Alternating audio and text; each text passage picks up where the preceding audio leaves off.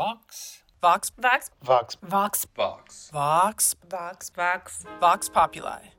Podcast. Hello and welcome to the Vox Populi podcast. Today we are having a conversation inspired by Chelsea A. Flowers' exhibition, Give Me My Flowers. I am Makiba Rainey, a current Vox member and originally from New York, living in Kensington, and I primarily do digital collage. And I am excited to be in conversation with Chelsea. Yes, hello, hi. Yeah, thank you for having me. Yes, my name is Chelsea A. or Chelsea A. Flowers, either way. And so I am from Cleveland, Ohio originally, currently based in Detroit. And I am an interdisciplinary artist who is a big fan who loves to infuse kind of karaoke and cinema comedy within my art practice. I also do some installation and sculptural things as well. And so, yeah, thank you for having me.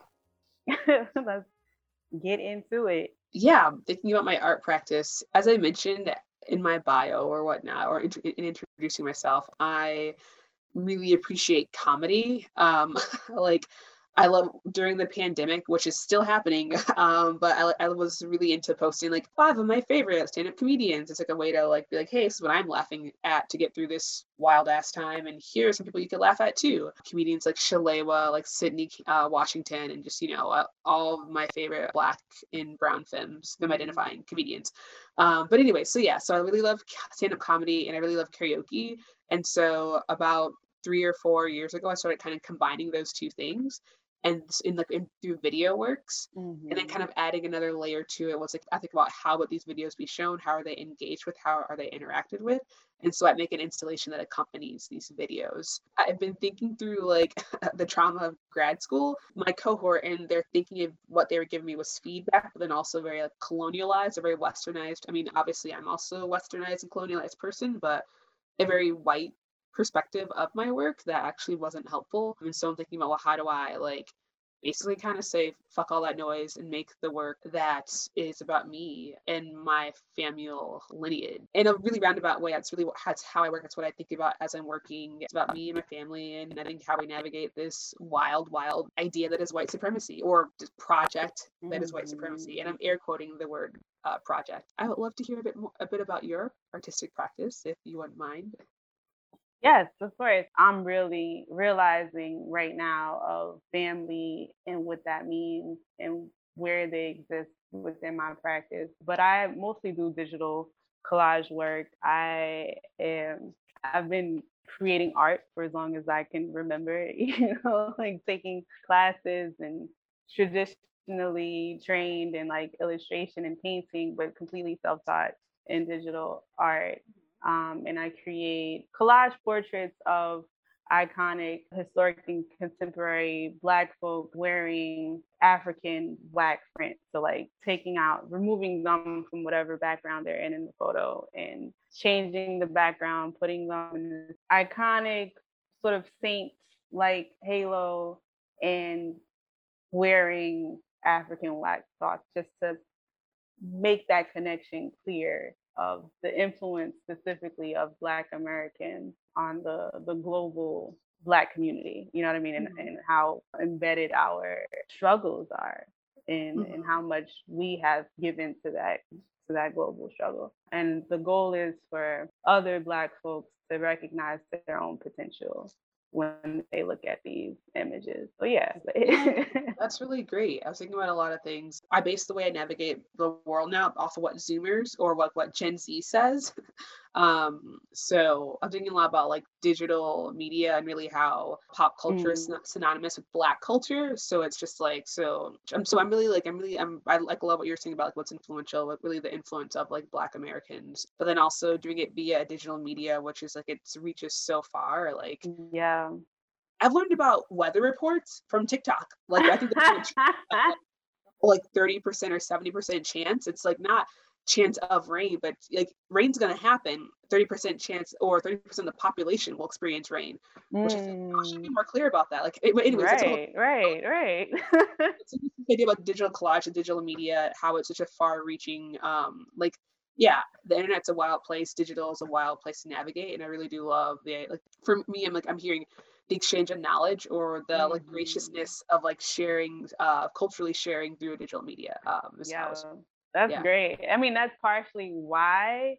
Well, the reason why I started doing digital art was because I didn't have studio space, and that was like it's easy to just be on a computer making art, right? Mhm.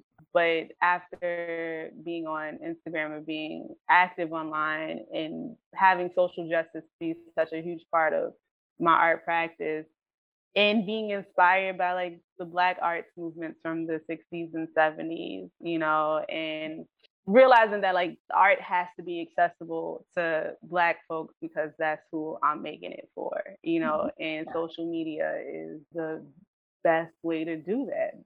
outside of being talking to people in person, and Mhm. just to lead into to talking about how we do our work or did our work during COVID, you know, you don't get to engage with Black folks in person like how we used to. Like no cookouts, no festivals, everything is canceled. So I mean, social ideally, media is where we're spending a lot of time, So that's where we have to be at. That's where I have to be at. I feel like exactly what you yeah. just said. I really only have an Instagram. Like it's Facebook. I think I have a Facebook, but mainly Instagram is like a form of social media. Yeah, like is it real? It's Facebook's like my space, right? But it's not real. Like I don't know. But yeah. So anyway, so yeah, Instagram was stuff in the manner in which I met a lot of artists digitally, and it's really funny to think, Mhm. whoa, we just met in person like last week, but we've known each other online for Right. over a year. Like yeah.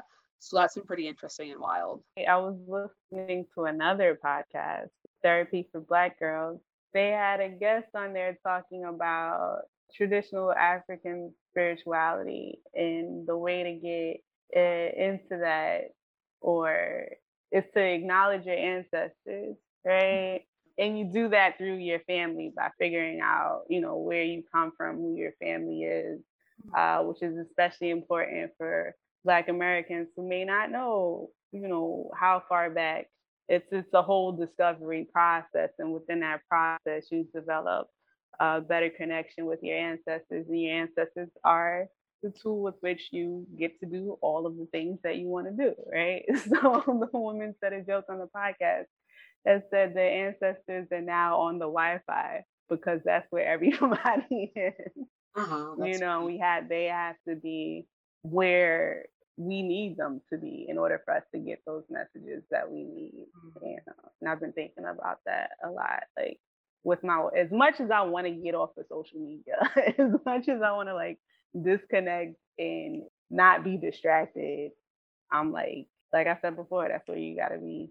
And it's amazing how well you can sort of curate your own space and your own community online. I love the curation. Like I feel like the self curation, but then also the algorithm. How literally it's like, oh, we got you. We're only going to show you this. Exactly. One thing And you that I was mentioned that in your work, right? yeah, yeah. I mean, like it's segregation. It's like I think there's a self segregation, but then algorithms like, yo, I got you. I'm gonna take it one step forward. And something that I was like, whoa, like I just assumed that everyone's like social looked like mine. So it's like, like social justice, justice for the next person to memorialize who's been brutalized by police, and like then like hair tutorials. Like literally, that's what I assumed it was. And then I was looking at a coworker who's like was just showing me theirs, and I was like, oh, Mm. this is not we do not see the same things online. So we're not learning, we're not absorbing the same things. But I'm Right. like, but also I'm like, yeah, maybe get you it's like, oh, so maybe we are not one, you're clearly not an ally based on what you're yeah, I mean, I think it's funny how social media can tell us like who the good ones are, just by Yeah. what is in their feed or what they're consuming, what they care to consume, what they go out of their way to learn to Mhm. consume. Social media is a while. Yeah, I love a good segregation.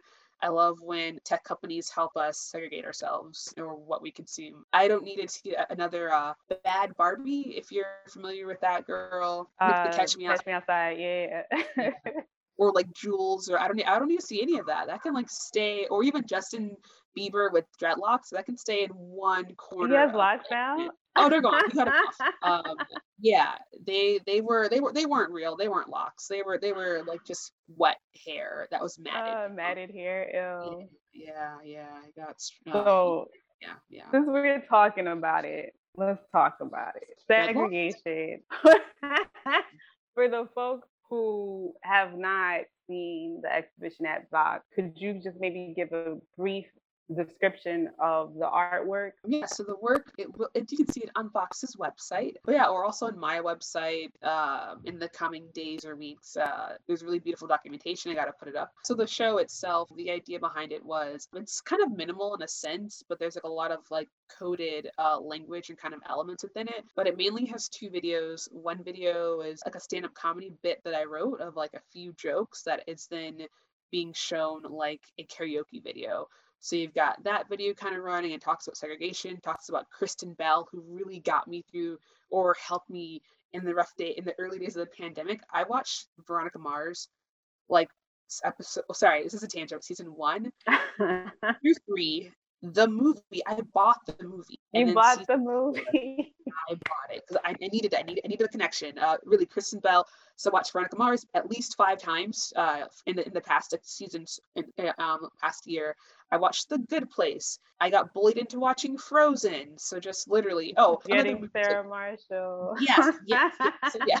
So Kristen Bell really held me down. Anyway, so that video talks about Kristen Bell and really segregation, white supremacy, how it's a weird concept, and then make its jab at Chet Hanks, Tom Hanks' son, if you're not familiar.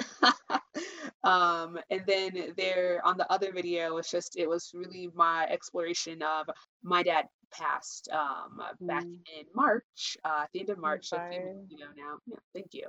And so the video was me just thinking about like what the last moments were about, like what his brain thought about in the last moment. It starts with showing like kind of like my family, like my niece, my hands are in there, my sister's in there, and then really it's me just kind of wondering like so your brain as it's losing oxygen or it's being deprived of oxygen, it's supposed to hallucinate. So I was wondering what were those hallucinations. So it's clips from popular culture, from like from movies like The Imitation of Life, the original one, Valley of the Dolls 2, so movies that he maybe watched with me, like Howl's Moving Castle. So it's just kind of a clip from The Wire. So anyways, it's kind of all these things that I'm really just kind of exploratively wondering like what were those last moments. And then in the physical space itself, so those are the 2 videos. Sorry, you can also totally see this documentation on Vox's website. But the last element that I'll share is the installational part, where I have kind of all these flowers, and that's where the title, my last name is Flowers. And then there's also the title where it comes from, Give Me My Flowers. So it's just literally a massive amount of flowers. If I've gone over budget buying these flowers, and they're fake flowers. So, but I wish I could have had more. Like I just wish I could have more flowers. I was thinking to myself to go buy flowers and just sort of just drop them in there. Just abundance. You know what I mean? You're like requesting, give me my flowers while I'm still here. And I'm just like, yes, everybody bring all of the flowers. It is. But yeah, it's a really beautiful exhibition. Yeah, thank you. I love that idea. Yeah, and I think that thank you. I'll just say the last component was carpet runners, which feels very black me black. Also, if it wasn't over budget, like I would have loved to have gotten like the actual kind of auntie couch and then covered it in plastic, literally, the transformation of a plastic covered couch is very black and brown, and like the trifecta of like John F. Kennedy, Martin Luther King Jr. and Jesus, like that's just kind of like the black household white trifecta. Jesus. Yeah. Or specifically. Black Jesus? No, you just said Jesus. Oh, okay. Yeah. Right. So I feel like those things are like, I feel like they're very specific. They're very also like, I'm thinking about this idea about how you trace back your lineage. I am a direct descendant of the Second Great Migration. Yeah, the Second Great Migration. So like my mom was born in the South. My dad was born in Ohio, in Cleveland. So thinking about just having to drive down through like Lynchburg. So we were going to Lynchburg, Virginia to finish that sentence. Well, we would go to the Carolinas. And so really just kind of like these ideas about kind of these lineal, these familial, these ancestral kind of like reminiscences that are in the gallery, but I'm also like very, very prominent in the way in which I grew up, and maybe also some of the trauma that I have from growing up. But I was walking through it and I like chuckled at myself when I saw the trifecta on the wall, right? I'm like, Vox is a very white space, right? I know this as a member. I know this is an artist who had been coming there before I was a member. And I was talking with someone else And I'm talking about the artwork, and I'm like, yeah, you're not gonna get this. Like, you're not gonna understand why JFK and White Jesus and MLK are on the wall together, because you're not Black. You didn't grow up in a Black household. I think you did a really great job of the karaoke stand-up comedy, because it reads very well like that. I love stand-up comedy. I did it a few times to get over my fear of speaking in public. Nice. And I bombed like completely, but it was the best experience Yeah. I've had. So this sort of like insertion of it feels like you're doing two things at the same time, right? You're like, you have this unapologetically Black exhibition in this white ass space, right? And then, but also you sort of insert Christian Bale into your segregation comedy, right? And I was that was the one thing when I looked at it, I was like question mark, what? Like, why? Personally, I was on the same page as you. And I was like, yes, I'm trying to remove as many toxic ass white people out of my life as possible. I would be happy if I never had to engage with a white person ever again for the rest of my life, to be completely honest. And I do not personally, I move under the impression that they are, like Mama Coco said in Our Mother's Garden, they are who their ancestors were. So I don't give any white person a pass for anything. You know what I mean? That's And real. I'm also wondering how whiteness sort of inserts itself into our private Black familial spaces. I personally talk a lot about the ways in which white folks sort of take from us, you know, through cultural appropriation, through, you know, Bad Barbie, Post Malone, Justin Bieber, whatever. Sorry. In what ways do we sort of like adapt whiteness, and how, like, what is the sort of it's not a real question. Like, I guess, what are your thoughts on that, you know? If I could just really quickly back to Kristen Bell, I just want to, I mean, I feel like I kind of answered, but I just want to say she got me through the pandemic. Yeah. You know, I mean, like, also the joke is that she's the my white queen, but there's no white queen besides Right. like, nope, not even in Disney movies there are no white queens. Yeah, so that was just a joke, but you know, The Good Place, it helped me down, especially during my my dad's funeral, even though it shouldn't have. Yeah, I mean, I think this idea. So I think, how do we adopt whiteness? I don't know, because of COVID. Like, I didn't have to leave my house, so I wasn't really engaging with mixed company. It was literally just my roommates who are people of color, or melanated people. So I mean, I don't know. And I think in having to be back out in the world, I've noticed that my tolerance, my patience for foolishness, and when I say foolishness, it's remnants of white supremacy. I have no tolerance for it. Like, normally, and even it's little things like, oh, what, you didn't see me, you couldn't hold the door. And so it's like, oh, well, thank you, I got the door, like, you know, or, you know, so like I'll say things like that. And I used to say it under my breath, but now I'm like, oh, I'm going to say it louder because, you know, here we are. I know that I myself personally don't have the energy. I think also living in Detroit, where it's a very chocolate city. And while it is, gentrification is wildly hitting this, like, it's wild how hard it's hitting the city, but there's still really beautiful pockets where it's like, I am in community. I am only within my own community. And so I think that's a privilege that, it's funny to say, it's a privilege to be able to navigate the world like that. Like, even, I don't think I have an answer for you. I also don't think I really want to have to think about that. It's like, yeah, you stay over there, even in music, like, I'm quite sure, or I have a feeling Jack Harlow's probably a delightful person. I make it a point to not listen to any musicians that gentrify, like, hip hop or R&B. Even Bruno Mars, I'm sorry, boo, I can't do it. Your curls are cute, but I can't. Post Malone is gross. Somebody needs to bathe that man. Just get him a bath, put him to sleep. Oh no. Yeah, he's so tired and dirty all the time. Like, wash him. All the time. You are a stand-up comedian. That's hilarious. Or I mean, but also it's just an observation. Someone watched that child. Although, can I ask you? You mentioned you did stand up. I just had two questions. One was, who were some of your favorite stand up comedians? And then the second question was, I was wondering where you did stand up comedy at. Okay. Word. R.I.P. Paul Mooney for sure. Mm-hmm. Richard Pryor is. I know everybody says the same. Like he's the best to me. Who else? Tracy Morgan. Early Tracy Morgan, when he would just say like uncomfortable shit and like fucking like beat a dead horse, like nobody's laughing. He just digs a deeper hole for himself. Mm-hmm. And I understood that because the first time I did stand up, it was at a poetry open mic.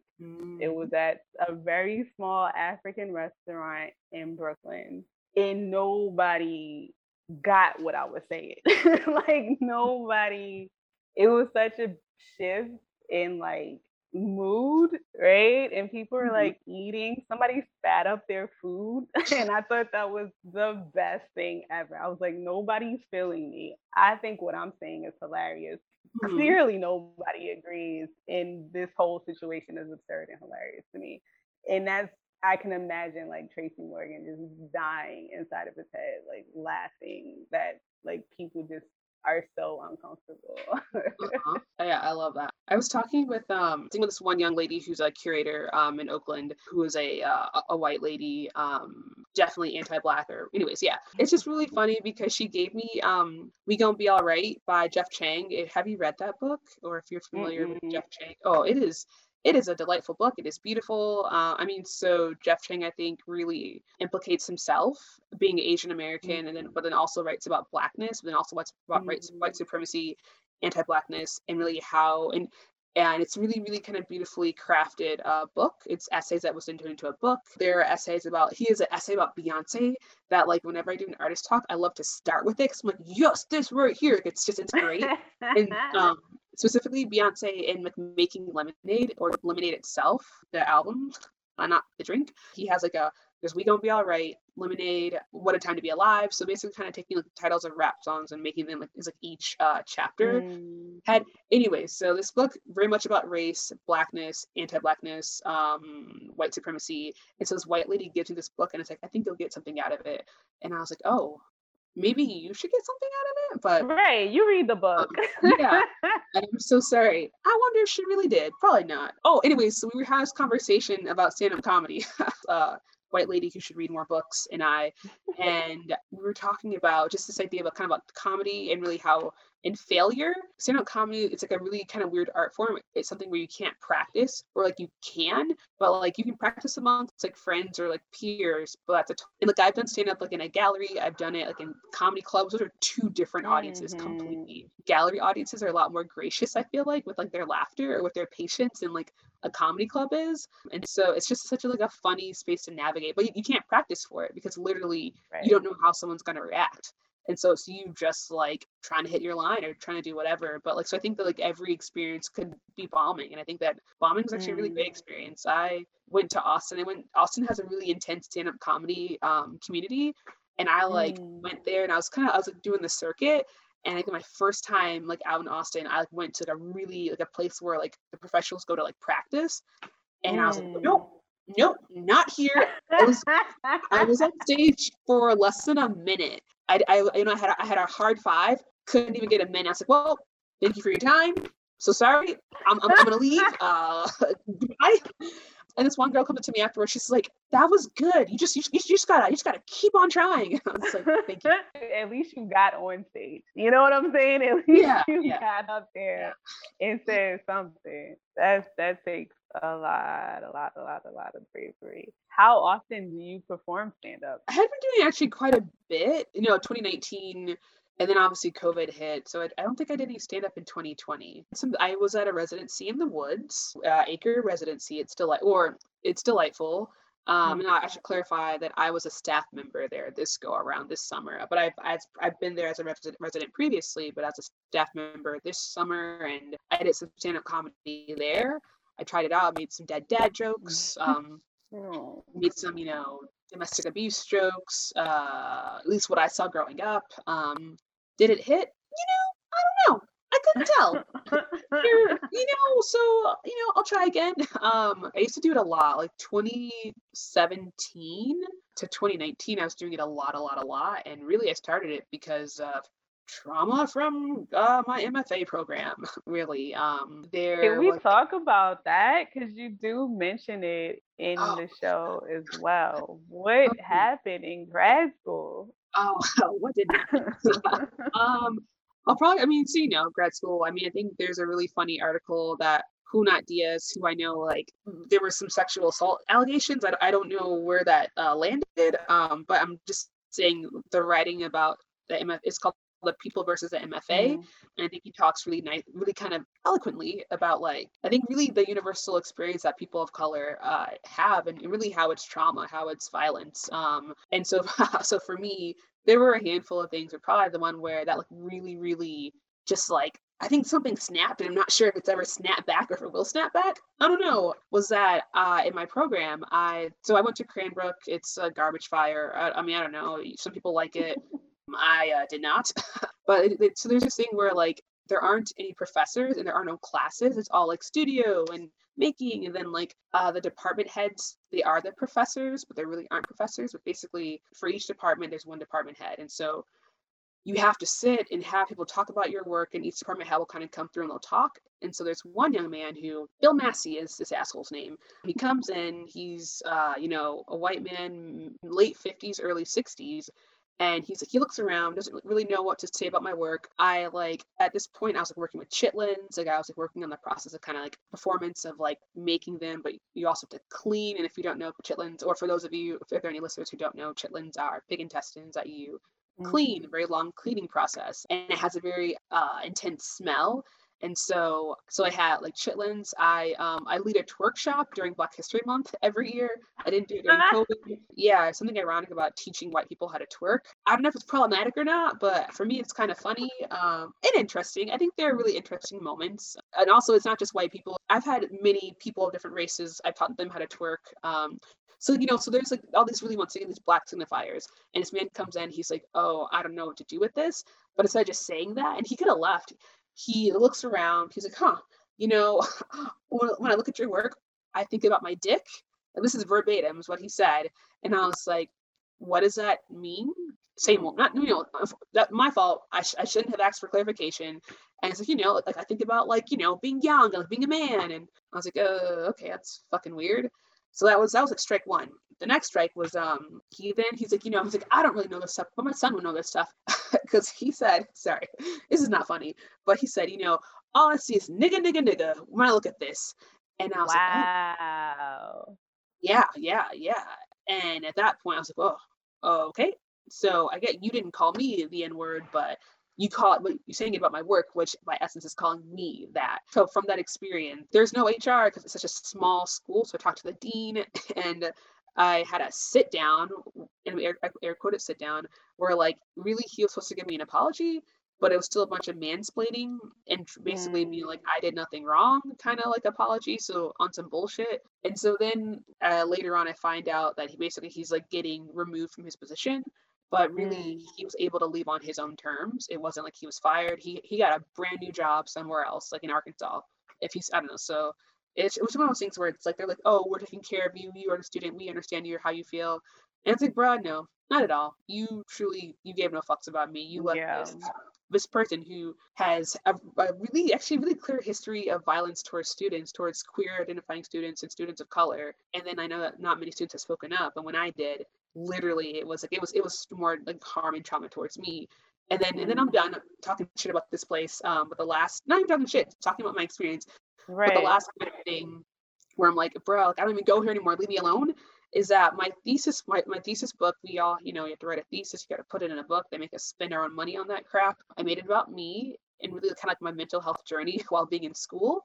And then I just wrote about white women who, I also referenced the white women in the video as well, but who were literally racist and anti-Black. And and so the title, and it wasn't anything bad, but I was just like, and in Also, let me know your thoughts if I'm in the wrong. I would love to hear someone else's thoughts. But it says the title of like the series of the images, there were pictures of the white women themselves or of their work, and then the title was just called "Praying for White Naive Women." Like it's like me once again giving of myself. It's like I'm praying for you. Like I hope that you learn to be anti-black. I hope that you learn to not be so ignorant, and because of your ignorance you say and do racist things. But apparently that was defamation of character. And they tried to take me to court. They pulled my thesis book out of like the archive, so like the censoring of like a black student, because like the women whose images were in my book, not their names, they felt some type of way. So basically really appeasing their fragility, which is kind of proving my point. But yeah, so Right, it's right. yeah. That's all right. Showing them who they are, right? You don't have to explain yourself. Yeah. That's wild. And this is also why I'm like, the goal is to not engage with these folks on their terms. You know what I mean? Like, if I'm going to engage with white people, it's going to be on my terms of trauma, how triggering it is for me sometimes. I'm like, I don't have time or energy. And it feels like my grandmother said something so amazing. I interviewed her in high school for some random project, and she was a Black Panther. She wasn't a part of like the old Black Panther Party. She joined the new Black Panther Party in her older age, right? Because she always like, what did she say? She said she couldn't imagine seeing herself walking around in those men's boots. And I don't remember her being a feminine woman. So I was like, what are you talking about? Like, you dress like a dude every day, like, and she finally gained the courage to stand up for herself and for her community and join the new Black Panther Party. And she's going through the manifesto, and eventually it's like, all right, well, like, what do you want? As somebody who's experienced segregation, is somebody who knows, who has seen firsthand the true nature of these folks. What is the thing that Black folks are actually like wanting? Like, how do we exist in this country? And she was basically like, if you see me walking down the street, get out of my fucking way. It's as simple as that. Just get out of the way. I'm doing something. I have things to do, and you constantly insert yourself in impeding my progress. Nobody's thinking about you. Nobody cared. Like, and even the fact that the things that you had wished upon these white women for their bullshit was so minuscule, was so like a minor inconvenience for all of the bullshit that you put me through. Black folks are so like forgiving, and like, just stop doing the shit that you've been doing. Just stop it and leave me the fuck alone. Like, I don't even care for anything else. Just move out the way and let me do my thing. And then for the audience, if y'all haven't seen the video, it's on Vimeo somewhere, but it's on Vimeo definitely. But just Makee was referencing how like they're the white women who at my grad school who like I wish that that they'd stub their toe, or that they get lice. And I feel like lice bed bugs. That's not that else. I'm like, ooh. Like that one feels a little wait never mind. Originally the line was bed bugs, but no, that's wishing too bad luck on someone, because then it's gonna come back on me. But I'm like, lice, I can don't get lice, we'll get it again, because lice can be really obnoxious. But right, I forget. But like there's no comparison. Like, that is such a small thing to have to deal with versus experiencing racism in this country as a Black woman, as a Black person. Like, there's no comparison. There's no real justice for that.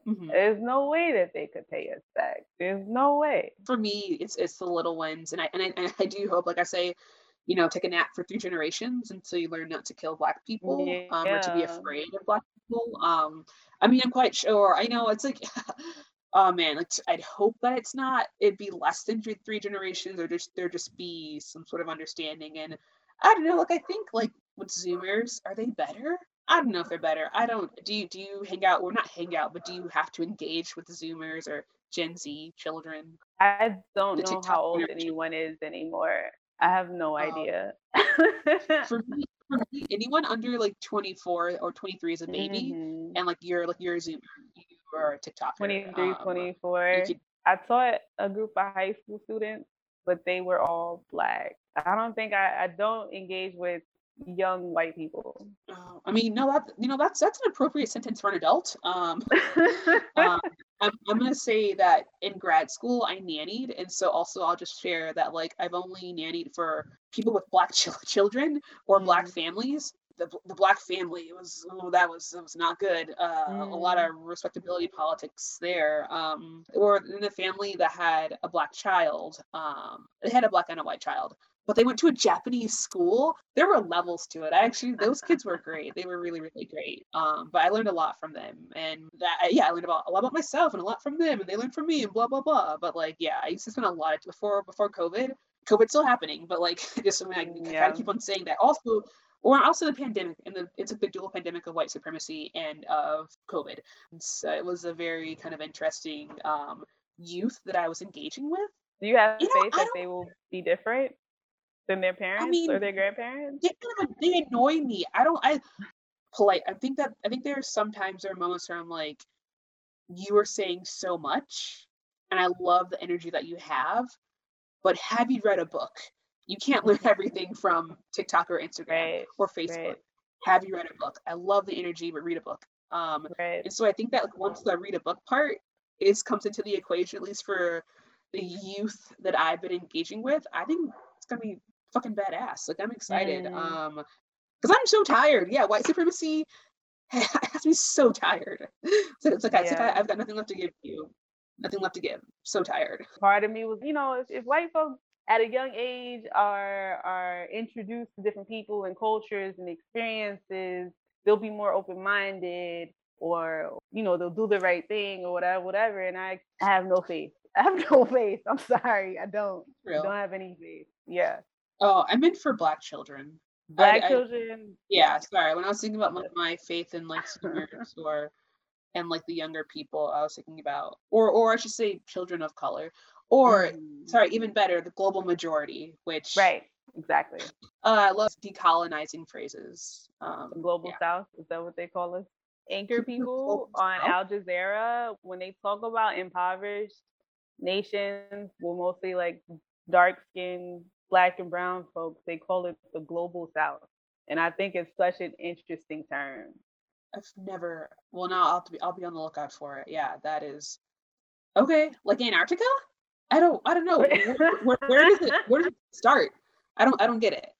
Yeah, That's hilarious. Okay. wild. That brings up another thing, or this is what I was trying to say when I brought up JFK and Christian Bell. And yeah, as much as I would love to never see a white person ever again in my life, just for that sense of peace, you can't escape that in America, Mm. right? And what it means for me to exist in this space is to be able to sort of take what you need with the thought in the back of your mind always to be cautious of white folks and how they're inserted into our lives and what the intention behind their words are, but also the information that they have is valuable because of the resources that, you know what I mean? Like, how do you navigate or contend with needing these things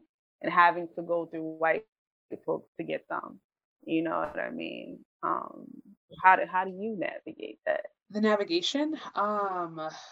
Geez. I mean, I think I was talking with another like a Latinx artist actually like a few weeks ago about like the whole like, playing the game, how it's like we wanna making work that we want people to see, like it's a transference of knowledge. So there like it's like it's cultural knowledge that's being passed on via art. And so but it's like, yeah, but you kinda gotta play the game. For me, I decided to play the game in certain ways, but I think I'm also at a point where so for me playing the game meant like being the tokenized artist where I'm like, oh huh, there's no one else black in this show. It is just me, and I was also the very last person to be invited for this exhibition. So it's kind of taking that or like Or there's a time for a few spaces that I've been in where I'm like, oh, I'm the first Black person that they've had shown in their space in the past 2 years. And so it's like, I'll bite that, I'll take it. And then from this opportunity, I'm gonna do something bigger. I'm doing something bigger where I can negotiate more. I had the pleasure of being partnered with this artist, Tiana Bowie. Our work was in a show at the Museum of Contemporary Art Detroit, and so I got a chance to learn from her. It's like, it's not verbatim, but negotiate with these hoes, more or less, is what she was saying. um, and so just learning how to say no, or being, this is cute, but add a zero behind that, or put a comma in there. And also, if I can quote someone else, in the words of Future, fuck up some commas. So I think it's been like, sure, like having to navigate in like white institutions or these white spaces, but then from that navigation, like what have I learned? I learned how to negotiate and how to advocate for myself. And so I think that's been really rewarding to like learn from those experiences. And then also to be okay saying no. I think when you first graduate, or from my experience graduating from undergrad and grad school, is that like you you don't jump at every opportunity, but like you don't turn things down, and you be easy to work with, which like that's also very coded language in and of itself. Like, be easy to work with, and I'm air quoting easy.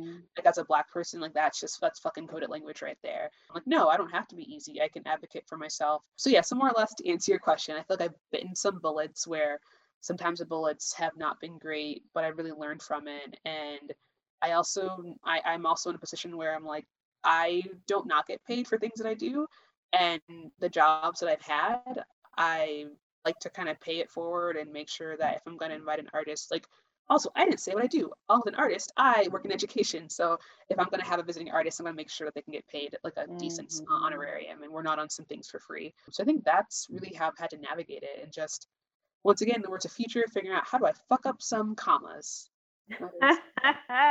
Quote of the day. I'll add, from my personal experience, is the way that I sort of navigate through these spaces. Like I said before, is engaging with these folks on my terms, and the way that I do that is through working for myself. You know what I mean?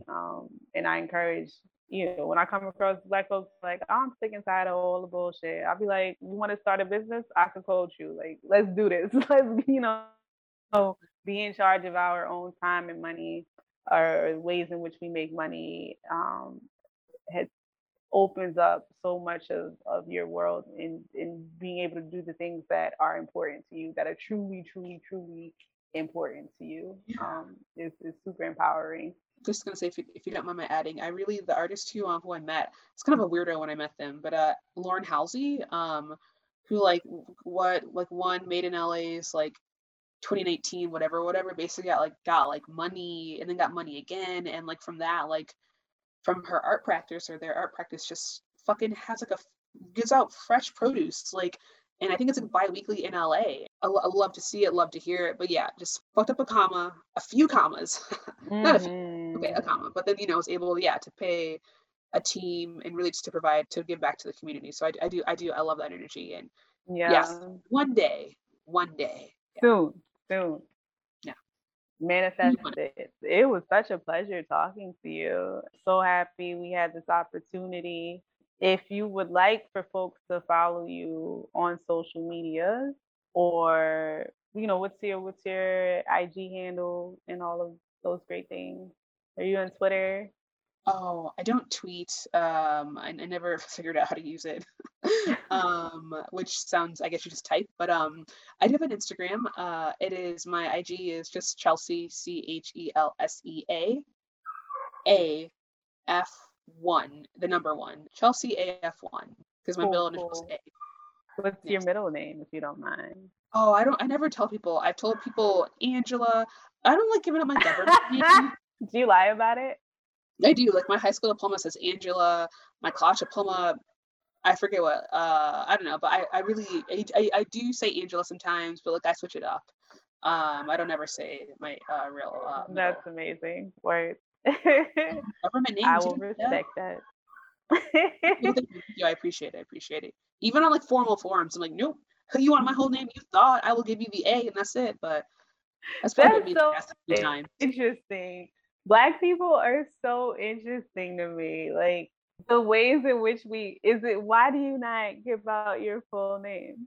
You know, like when you don't pay bills sometimes, and you move so that way you try to avoid it, or even like if you go to the Wait, don't say too much. yeah. Yeah, so I paused. I don't know. I think I just like that's your ouch. That's a really great question. I'm not actually sure why, but I just don't. Or I think maybe thinking about my dad, where he only went by his middle name and never by his first name. I think some people never actually knew his first name, so maybe there's something from that. Mhm. Yeah, more I lineage think, things. yeah. I think it's interesting the ways in which we had to sort of bend the rules in order to survive. You know what I mean? Like Mhm. my great aunt recently passed in March. She's the oldest person in the family, was the oldest person in the family. And I always knew her as somebody who could like finesse the system to get the things that she needed, and it was known as like, you don't tell her certain personal information because she's gonna use it to get some stuff Yeah, because she had to, and the ingenuity, man. Like we got to do what we got to do, but these are also things that we need to be sharing amongst each other. So right now is not the place to do yeah. that. But we got to make sure we know how to navigate the system and not just survive, but like really, really, really take it to the next level. So Yeah, yeah. And then I'll just one last thing to add, and then I really I am done. But thinking about this idea about how do you pass on like this knowledge, and also thinking about this idea of the hierarchy of knowledge, but also yeah, like learning how to like navigate and also maybe move in and out of like systems is super important. And the artist residency in the woods, there was like a Black femme identifying person who's like, bet. So here we are. So here are all the things that I do. Here are all the things that mm, I've learned how to not pay for. Basically, it's like a scammer hmm lesson, and they're like, your phones, you can't have your phones, we're here for safety, we're here to learn stuff, and it's just sharing resources. and I do believe the people who have the best resources or the best knowledge about how to survive are poor folks who've had to do it. You know what I mean? Like really, really, really make something out of nothing. And too often, like you were talking about the hierarchy of knowledge, those folks don't get a platform to share Yeah, their skills, what they know. So there was a really beautiful exhibition at Red Bull Arts Detroit, and it was about actually people with disabilities. The curator, Tyranny, kind of invited all these different artists to think about people with mobility issues, people with mm, chronic healthcare issues.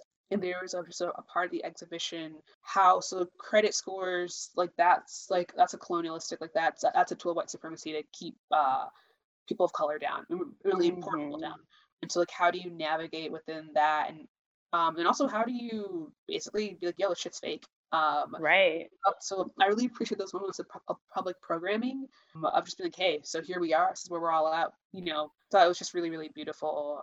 And just, yeah, I love moments of sharing knowledge and information that isn't considered like, not top tier knowledge, but things that people wouldn't consider important knowledge to have. Mm-hmm. Mm-hmm. Because all of that is about to go be thrown out the window anyway. Yeah. Hopefully, as the world changes and becomes more balanced. And yes, it was a pleasure speaking with you. Yeah, well, thank you for your time. I really enjoyed the conversation. And for the listeners, if you haven't had a chance to see the show yet, it is down, but see it on Chelsea's website and read a book. Thank you, Chelsea, for taking the time to have this conversation with me and the Vox Populi podcast audience. You can discover more Chelsea A. Flowers work at chelseaaflowers.com, and I hope you join us for the next installment of the Vox Populi podcast. If you haven't yet, please take a moment to subscribe and rate this podcast wherever you are streaming.